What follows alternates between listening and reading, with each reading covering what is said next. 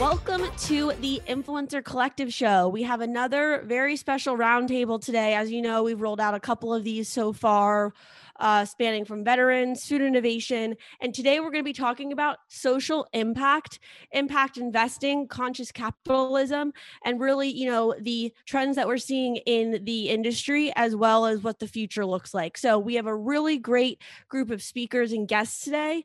And I will let them introduce themselves. If we want to start with the wonderful Karen. Thank you. Thank you for having us on the show today, Jen. Honored to be here and part of this conversation.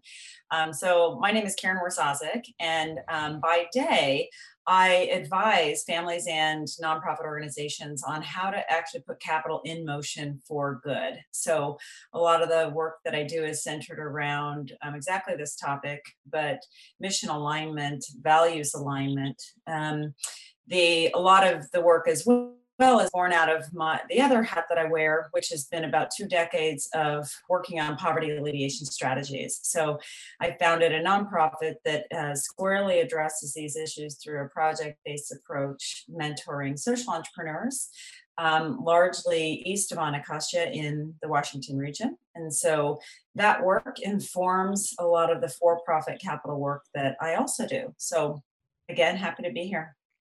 Awesome. Jeff? Hi, Jen. How are you? Good. How are you? Good to see you. It's so good to see you. And I have to thank you first for having me, and also thank you because I haven't seen Steve Polo in about a year, and it's really been messing with my psyche. So I'm glad you brought us together, at least even if it's only virtually. Amazing. That's what we're about: building and connecting people, building connections and connecting. So I'm Jeff Cherry. I am the founder and CEO of a thing called the Conscious Venture Lab and the managing partner of the Conscious Venture Fund. We're a startup accelerator and venture capital fund based in Baltimore, Maryland.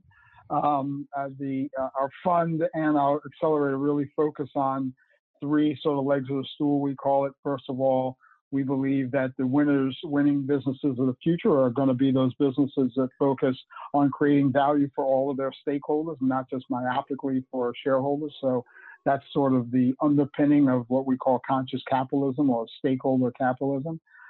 We believe that there are talented, innovative, intelligent people equally distributed across society, but sometimes opportunity are limited based on race or gender. So we focus on investing in and training and reaching out to underrepresented minority and female founders.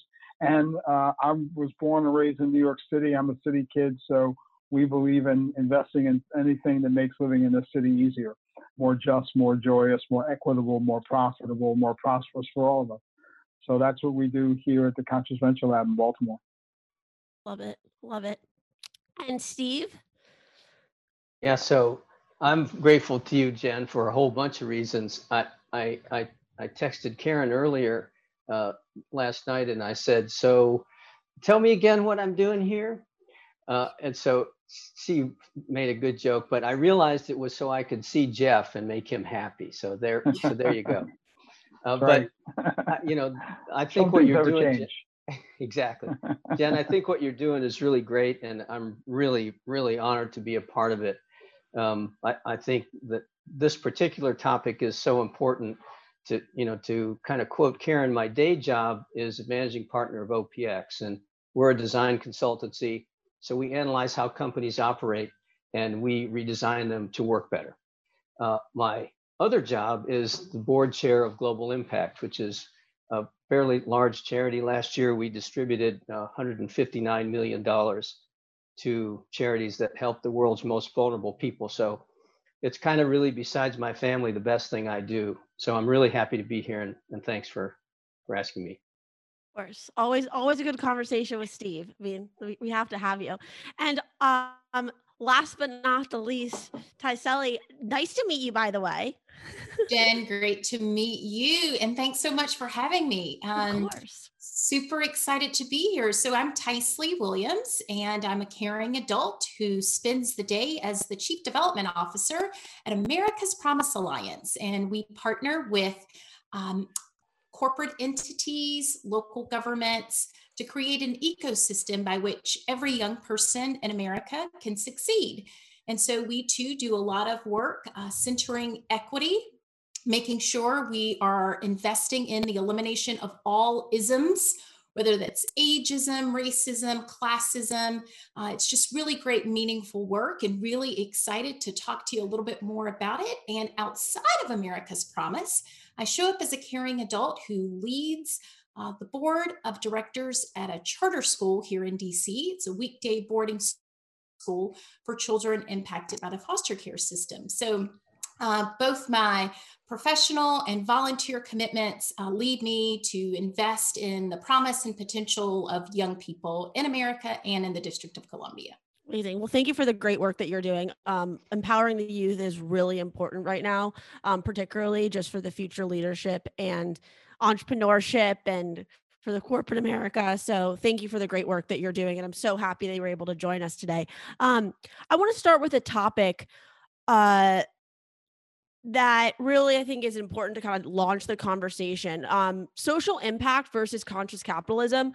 I know that, Jeff, you and I have spoken about this before on a previous podcast, and Karen, we've spoken a lot about social impact and impact investing. So I thought it would be great just to kick off the conversation with that. And, if either Karen or Jeff wanted to start there, that'd be great. Karen, I'll leave it to you. Okay.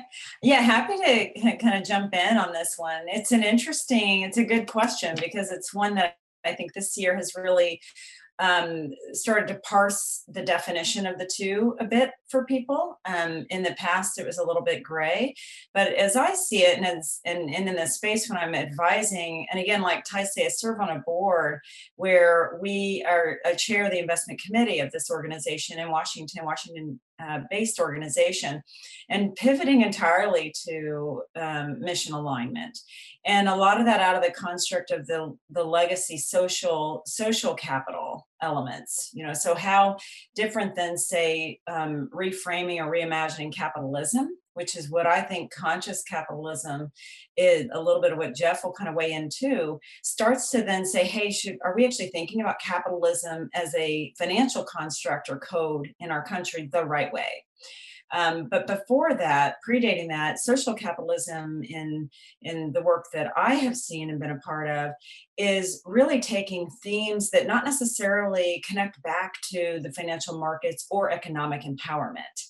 Right. And so it's only until I think the recent 5 years we're actually drawing connections that say, hey, because of these social and borrowing Tycely's isms, that's actually now making it such that people can't participate economically in a fair and just way.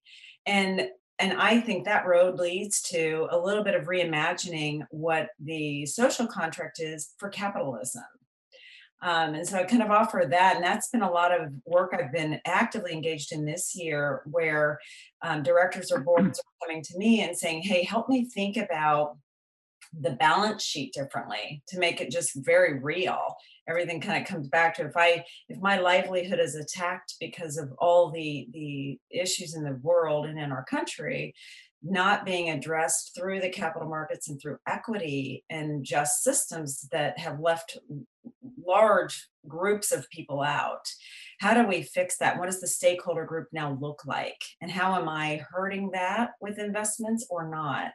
And that's been really eye-opening this year for some of the social pieces to kind of now connect to the financial pieces, which I think in the early days, I've been at this work for nearly 20 years on the impact side and never was part of that conversation really. It was really just exclusionary. Hey, I don't want to buy tobacco, or I don't want to be involved in mining, but never connecting how we're leaving groups of people out from development.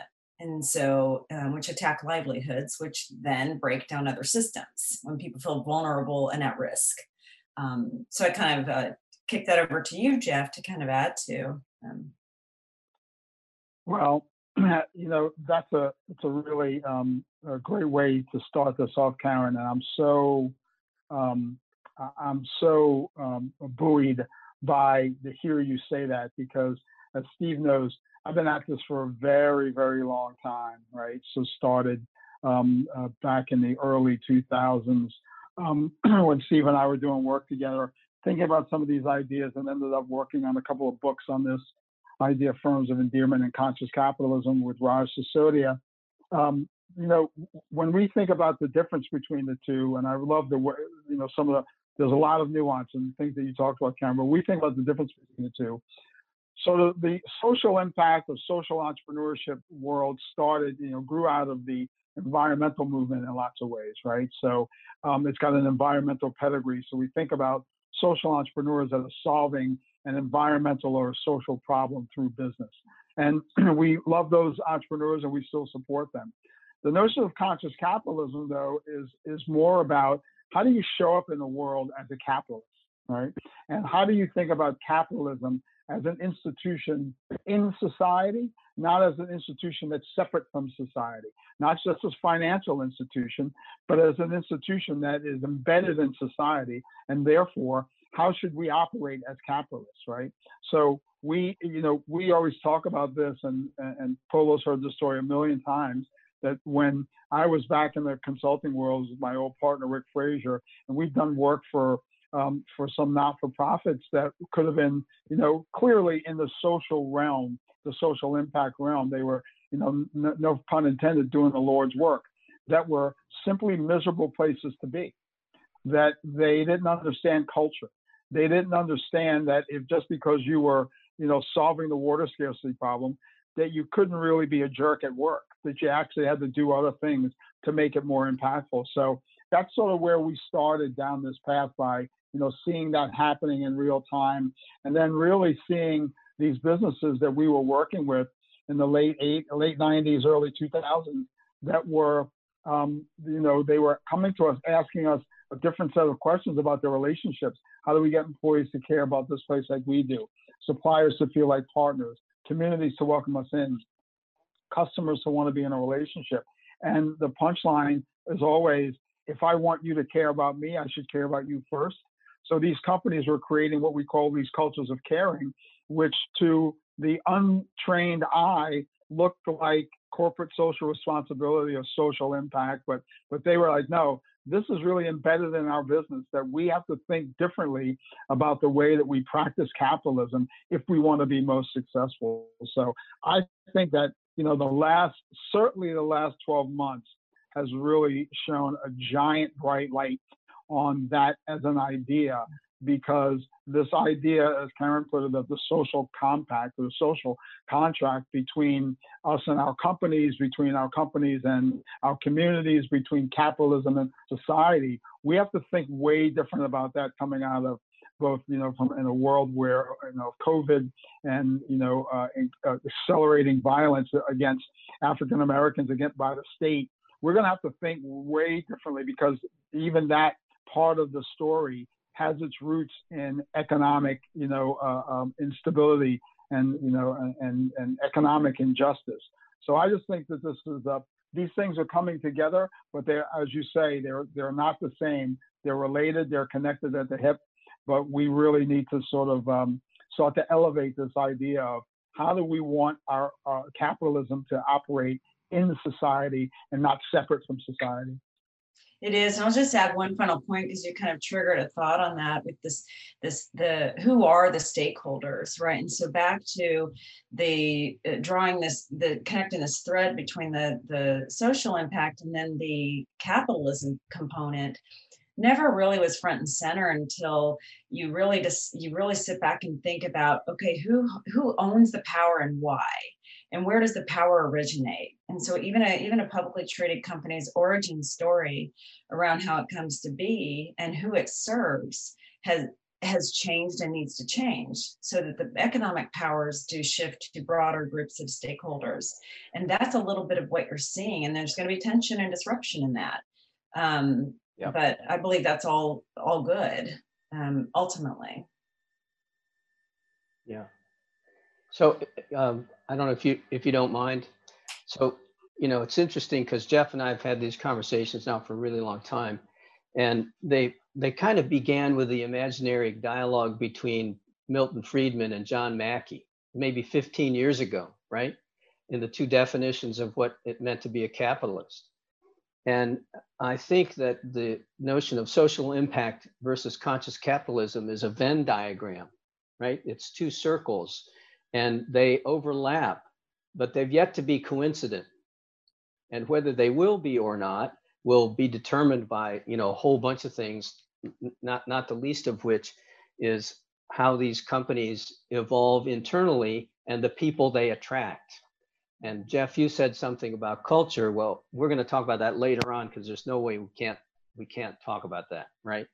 But I think that in this evolution of capitalism, you're going to get, pressure from both groups, which think it's not capitalist enough and it's not impactful enough, right? So it's a kind of a razor thin line that some of these organizations are going to have to work. And the truth is, the future employees and the broader stakeholders are going to make the pick. Mm-hmm. They're going to decide, because social justice and racial equity and access to capital and all these things we've been talking about are at the top of mind. In fact, they're the ethos of the two youngest generations. You can't get away from it. And you can choose to ignore it, but you'll ignore it if you're running a company at your own peril. And you will lose the opportunity to bring people into an organization that acts like that for their reasons, as Jeff and I have been talking about for a long time, right? So I think that if companies want to compete, they have to evolve. And to your point, Karen, folks have power, don't want to give it up easily, right? So we have to start modeling in our own lives, and this kind of thing you're talking about here, Jen, is one of those ways to do that, to influence people and recognize where we really need to go in order to be both consciously capitalist and socially responsible. So, yeah, and just to, because I think this is a great actual segue into corporate social responsibility and the future of the workplace, because as a millennial, the classic millennial, and introduced to the term impact investing and social impact back in my earlier agency days, and I just fell in love with it. And I was like, I'm not exactly sure what this means, but I want to learn about it.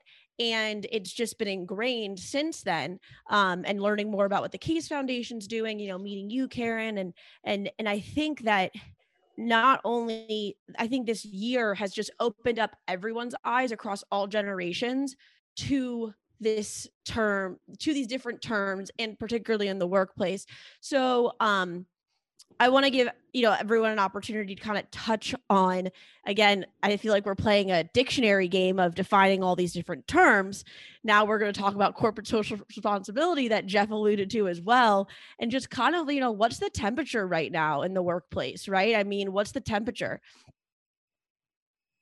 So it's really, I'll just kind of interject, Jen, a perspective from the not-for-profit sector.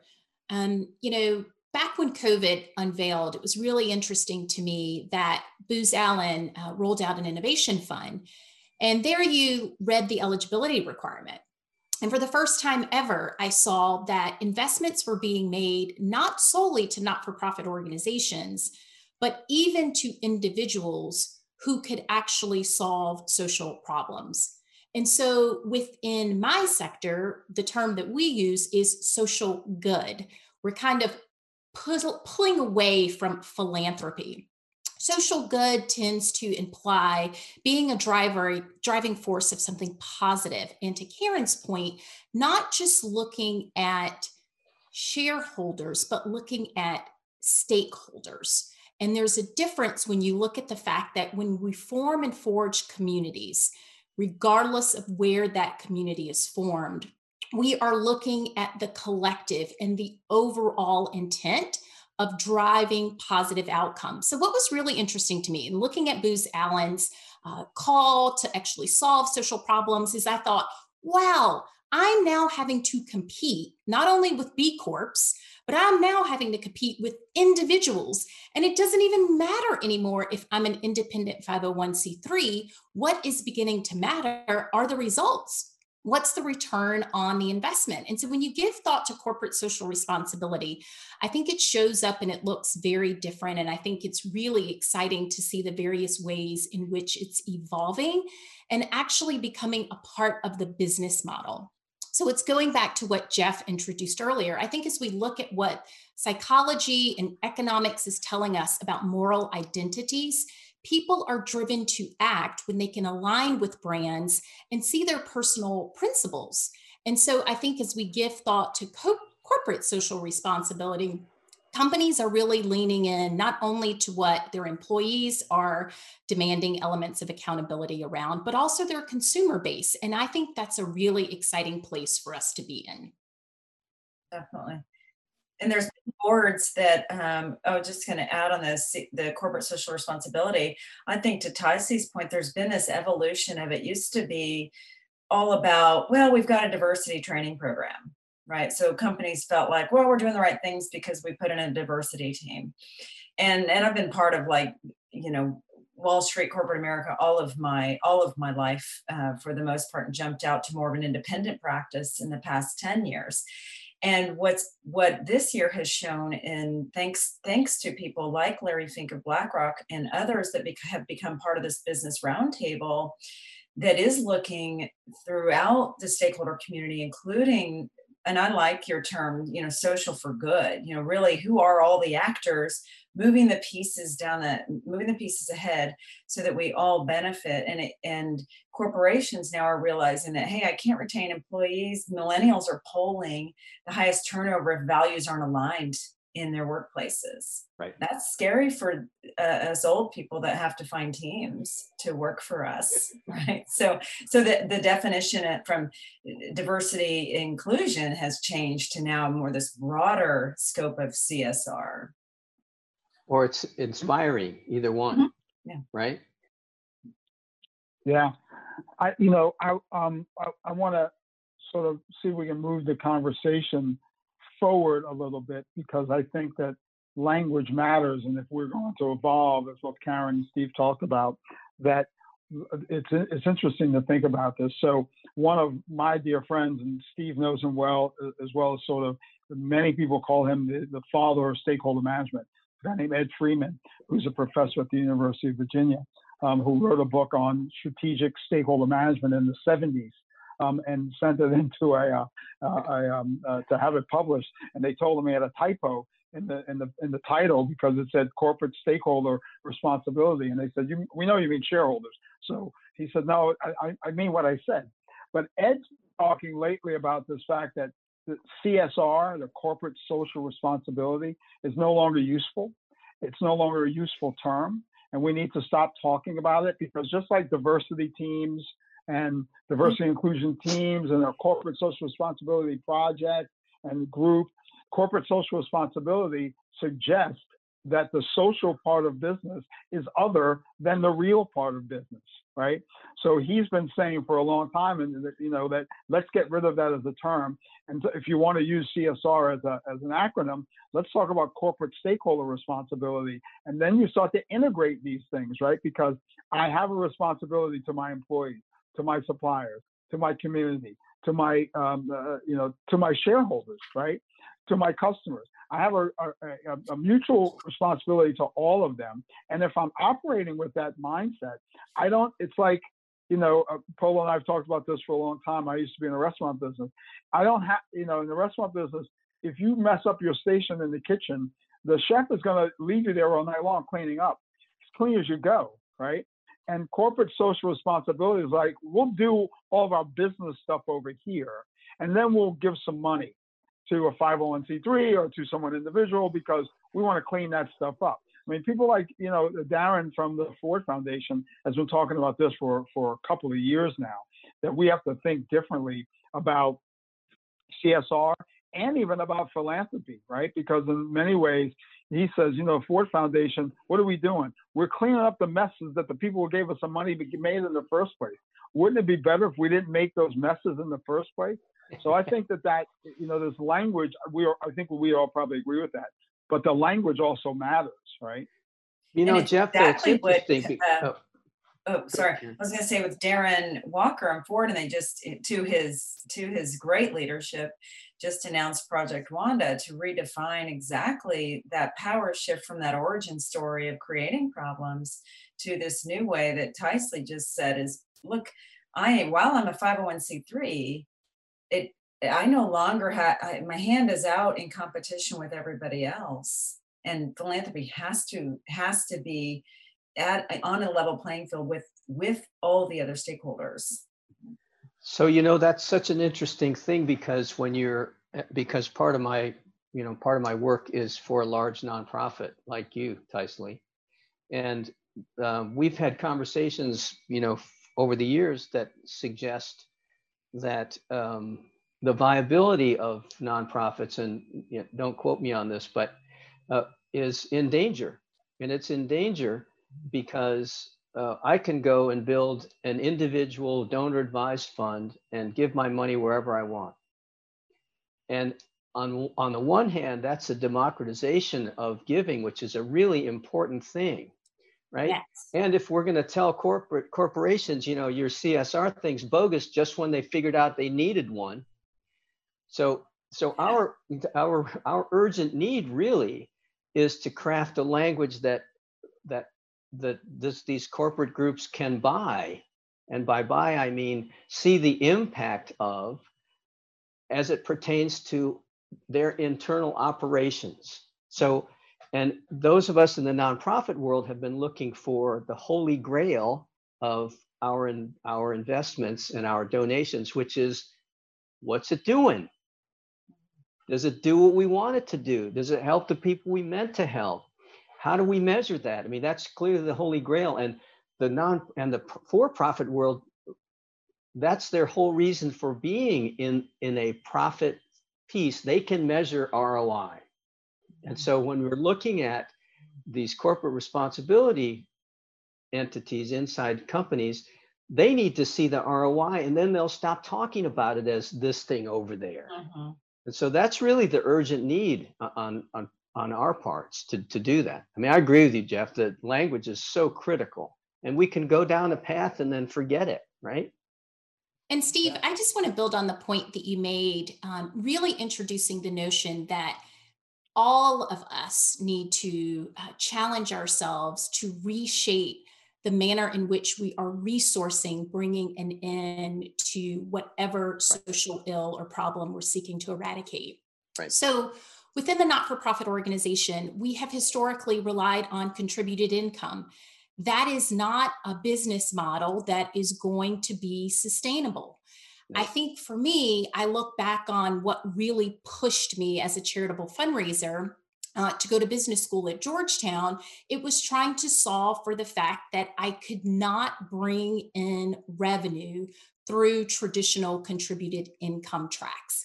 I had to be in a position as an executive within a not-for-profit organization to reshape our business model, to not be afraid to take goods and services to market, to say, hey, there's earned income opportunity for us. And so I don't think it's just about saying to companies, hey, how are you rethinking and reshaping the way you're showing up? It's also, Steve, as you pointed out, really important for not-for-profit organizations, especially large not-for-profit entities, to really think in a creative way how we're going about resourcing problems. Right.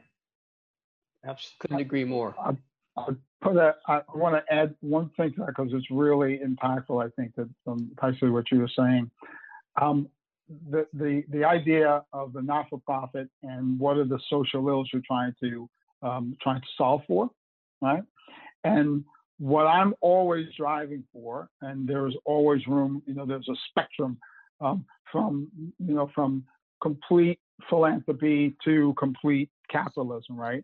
What I'm always driving for, imagine if simply the way we operated our businesses was the thing that solved the social ills.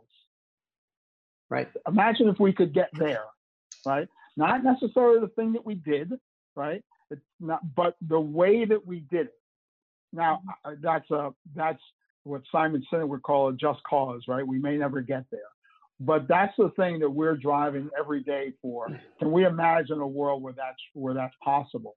And can we rethink the way that we talk about business, the way we experience business, the way that we practice business, on a path to imagining a day when simply the way that we operate our businesses is the thing that solves those social ills.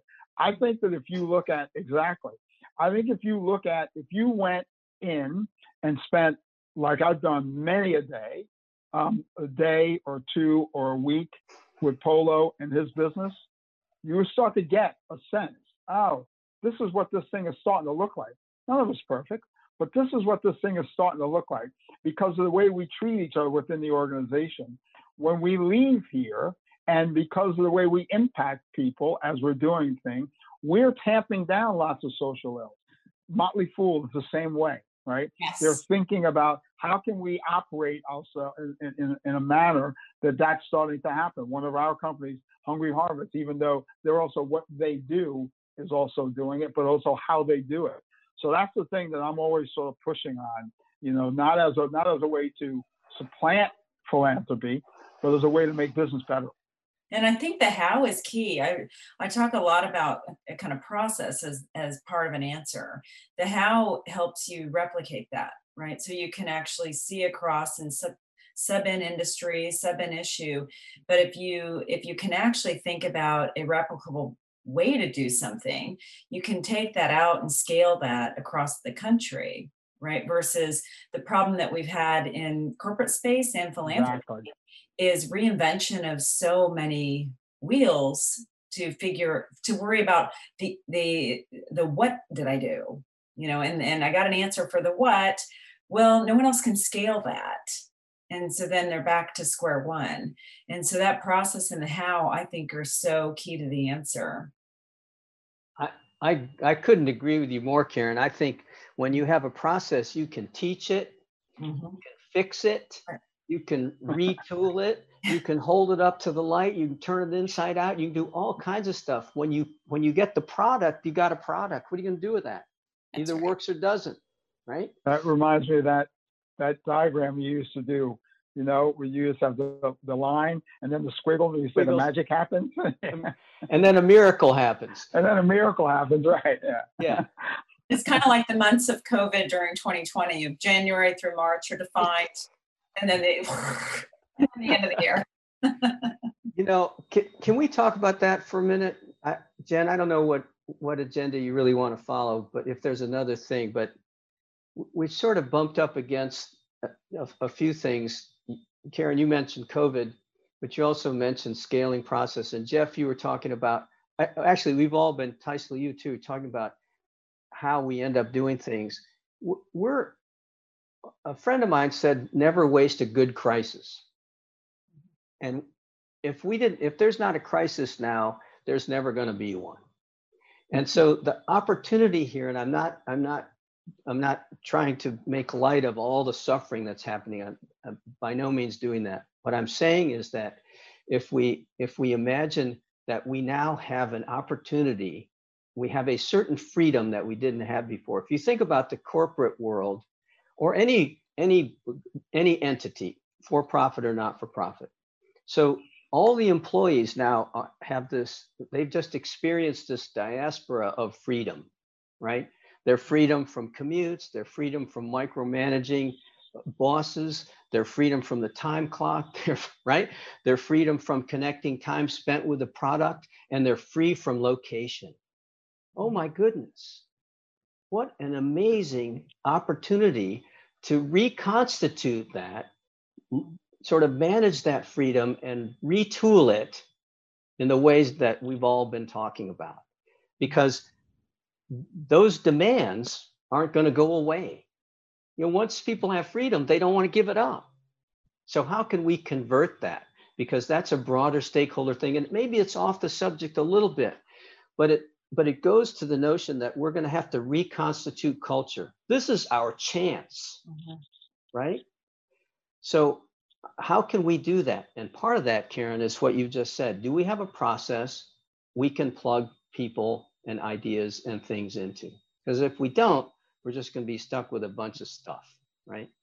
I mean, I think it's so important what you said. And I think mobility, I actually think it matters quite a lot. So if you think about what mobility, the lack of mobility has done for our population, it's kept people oftentimes in cities they can't afford to live, right, with all of the side effects of the mental health issues that come with those stresses, in environmentally unclean places to be, at the mercy of a workplace, a bricks and mortars workplace.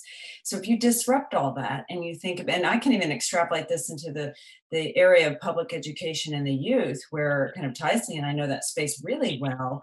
And wow, what if you could just kind of blow that wide open, and you can solve through this concept of mobility, a lot of issues that make lifestyle, mental happiness, innovation, creation, free will expressed in a way that then broadens your economic reach to more and more people.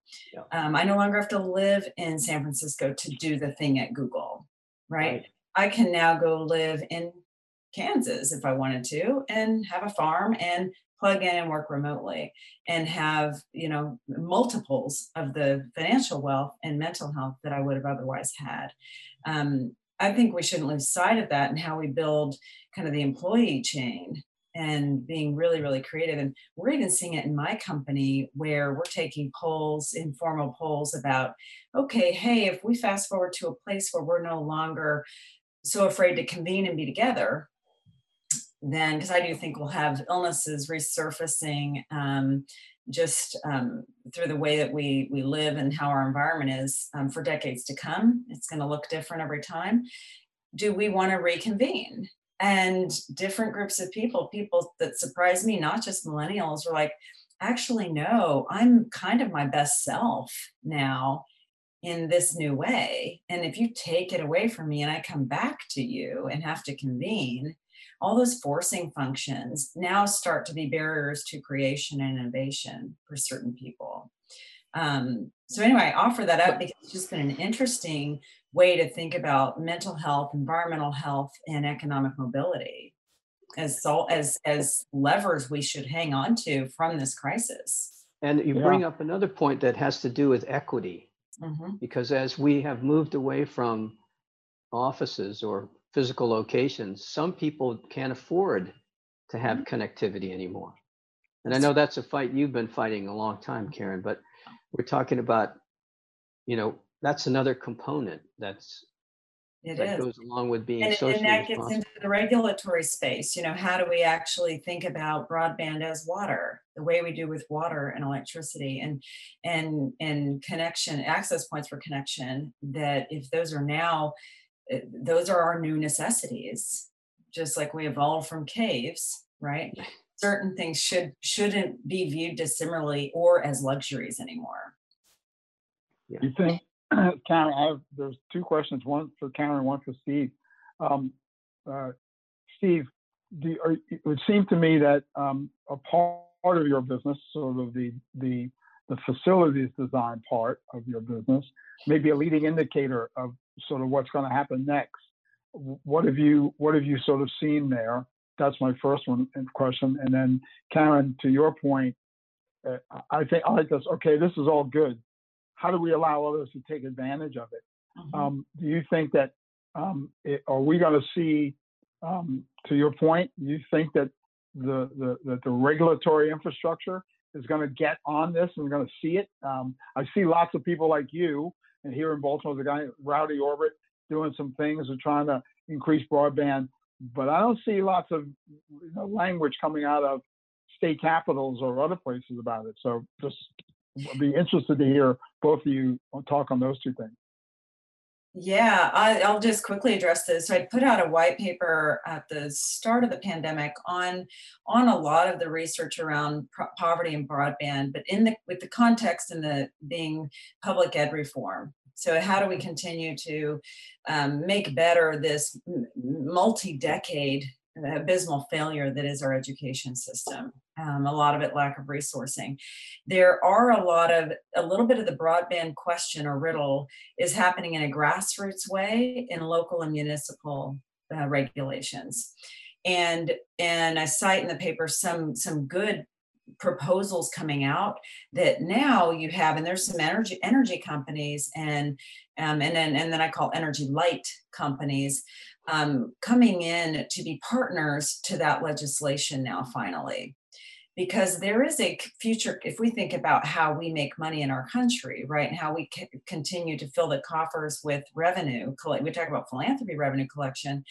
Ours is it's a tax base. We have to grow a tax base, which means we have to, I always call, grow a worker, right? How do we actually grow a human to be producing in a way that continues to grow a tax base? That's the riddle to solve. And so many companies and jurisdictions are saying, hey, if we eliminate more and more people from access points, it's actually to their benefit to grow what's a critical piece of our GDP formula in consumption. So when you change the story, just like the ROI piece we were talking about earlier for a company's math, and if you think about a society's, the math of society, you have to be growing that part of the pie. And these are now, there's data that demonstrate that equal access, and we can't argue that clean water makes us healthier, makes us able to work, makes us actually produce. Right. And that kind of thing is starting to take hold. And there are many jurisdictions now making proposals in partnership with companies of influence. And it's back to, it kind of doesn't matter the entity it originates from, whether it's a 501 or a for-profit company. We're now all in this, like we're all part of this big stakeholder group. And that's what I'm seeing in ways that I've even kind of put research out there and written about. To kind of support. You can see the position I take on it. I would absolutely try to make it like water, quite honestly. So then, Steve, the access point thing is connected, right? So if we're getting rid of the access point as an office, what are you guys seeing from clients who are saying are they saying we're going to change the way we do this wholesale? Or I'm just interested in hearing about that. Yeah, that's probably a longer conversation though, Jeff, but I think you probably know well that I think that the physical piece is really just a manifestation of the larger whole, of the cultural attributes of how we do things around here, of how we make decisions, how we treat each other, all the decision criteria. It's really an outcome and maybe just an enabler, not so much a determinant. The only way it's a determinant is if it keeps you from doing something. So, right. So I think the jury's out on that. And I honestly believe that because human beings want to be together, and that's the social part of social responsibility. So we'll find a way to do that. And my question is, how can we use this opportunity to kind of recast that social contract with one another inside businesses and out? And I'm curious because Tycely, you probably have a different position thinking about just the social responsibility part, but what do nonprofits have to teach the for-profit world that could help bring these two kind of things together? So Steve, I'm going to extend Jeff's question, Karen's response, and then circle back to what I think is a teachable moment and opportunity. So one thing that not-for-profit organizations are really doing is focusing on systems change. We recognize that by and large, we've been raising awareness and resources to really deal with symptoms of problems rather than getting to the root causes of problems. And so I lift up recently, there was a company who Procter & Gamble unveiled that they're making a multi-million-dollar 10+ year commitment investing in men of color, particularly Black guys.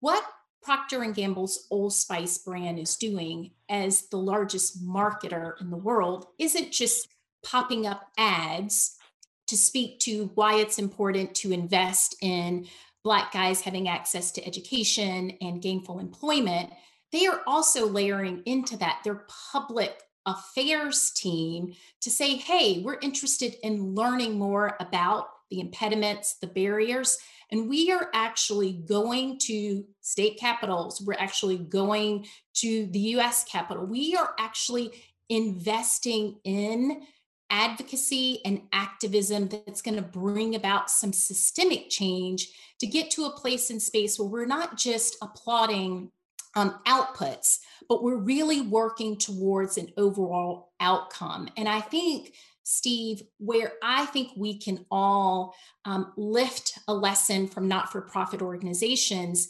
is we are exceptional at building community. And when you look at community, nestled within that is the actual verb unity.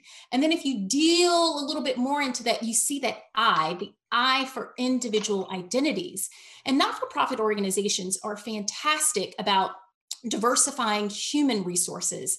And I think whether it's diversity of thought, whether it's gender, race, socioeconomic class, not-for-profit organizations do a fantastic job by and large creating community where people feel valued and individuals feel as if, regardless of their identity, they can bring their talents and skills and they're able to work towards a common purpose. And so I think, Steve, one advice that I have for corporate entities is to make space. And that tends to be a really hard thing I have found within the corporate culture, because I think there's something that people really take levels of pride almost in being guarded and having an identity associated with the brand and protecting, manner in which the business operates. There's a lot of built in within the culture. There's a lot of need or attempt to keep things tight, to keep things close knit. And it doesn't necessarily seem that corporate entities is a space where individuals can parachute in and add value. So would really just love to see companies just create space for more individuals. And I think it will prove to be a positive outcome for the larger community. Interesting. Thank you. Oh, Karen, 1 second. What I would like, I want to just also say too that, like, just to bring this to the audience who might not know all of you individually, part of the conversation right now is amazing because we're all here to solve this problem, right? And I just want to take a pause to tell the audience that and how important it is to have you all here, from Steve and what he's doing from a aspect with offices where it's not offices, it's culture. And we can have culture. You don't have to physically be there for the culture. And I just think that I wanted to reiterate that to the audience members because I don't want to interrupt the conversation flowing. It's amazing, but I wanted to just note that. But Karen, you had something to say. I was going to add to what Tycely said, because it's exactly right. Like in the nonprofit space versus, it's always been a nonprofit versus for-profit, right? And so it's like two superheroes on the other side of the warp zone.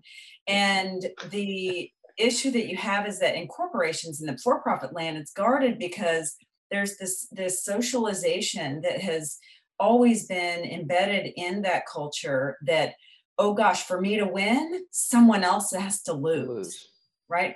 And in the nonprofit space, it's less about the winning. We're trying to solve because we've done such an amazing job at inclusive community building that we view it, all boats really rising if we can get it right, right? And so what nonprofit doesn't get right sometimes is the resourcing and the capacity building and how do they actually scale anything, right?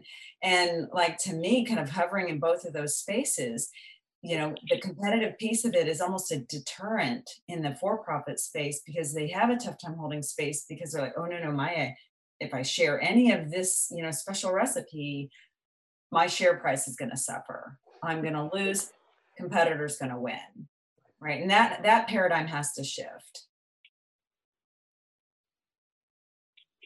I just one last thing about that, because wearing both some role in both the for-profit and nonprofit world. You know, we spent the last 10 years trying to help nonprofits think more like businesses. Only that probably wasn't the right model. What we meant was, how do we measure impact, which is different than act like a business.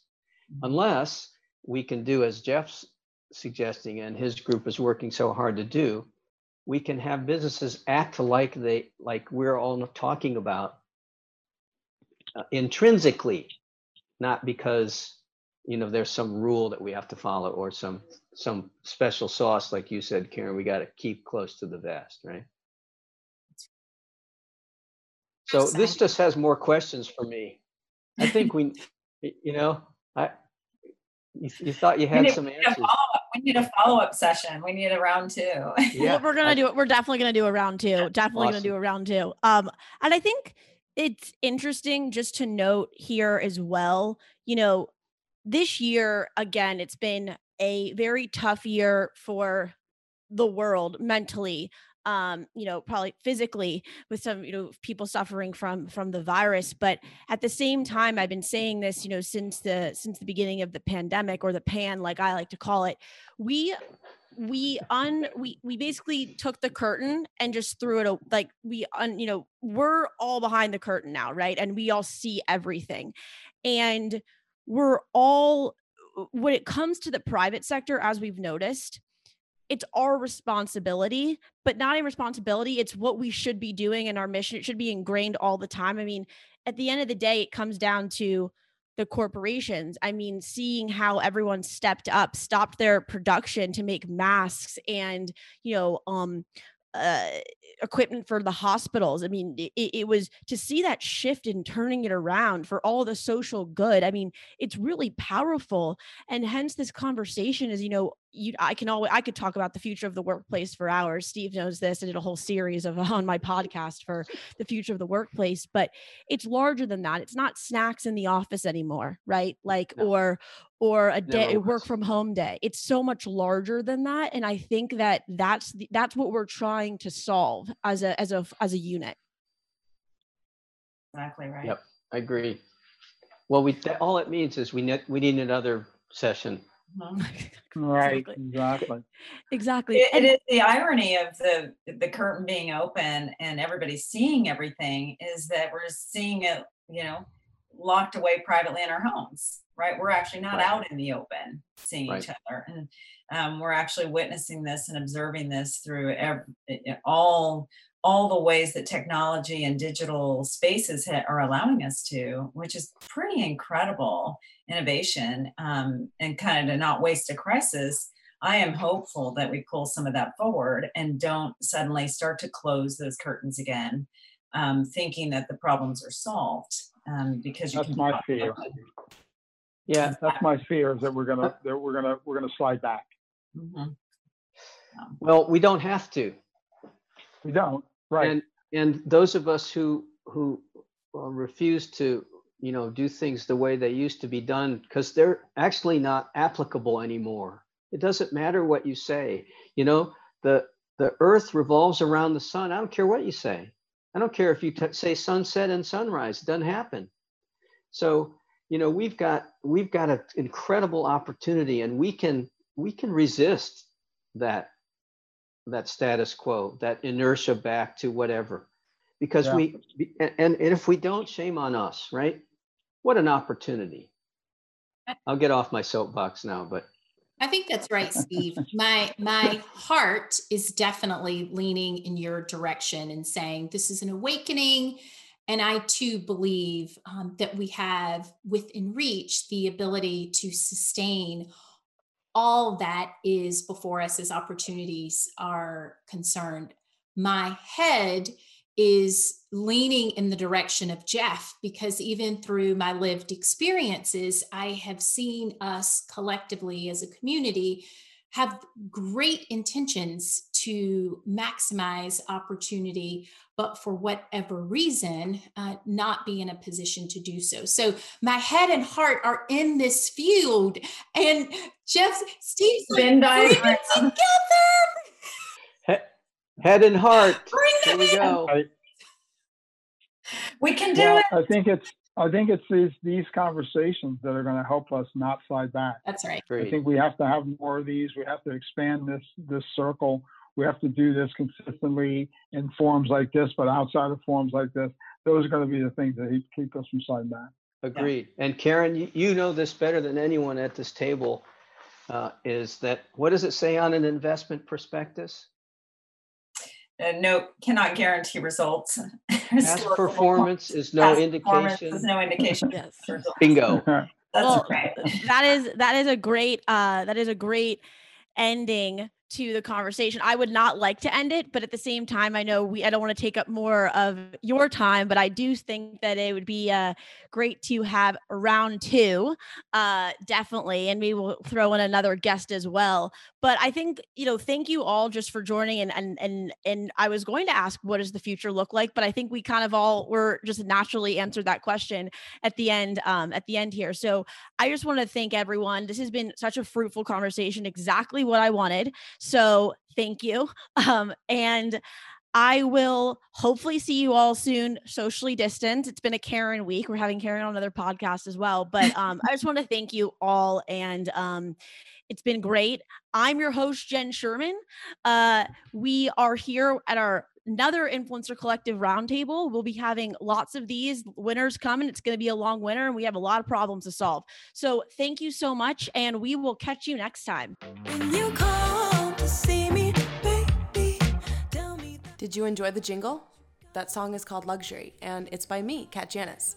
Find me on Spotify, Apple Music, YouTube, wherever you get your tunes to hear my newest single, Luxury. It's a luxury.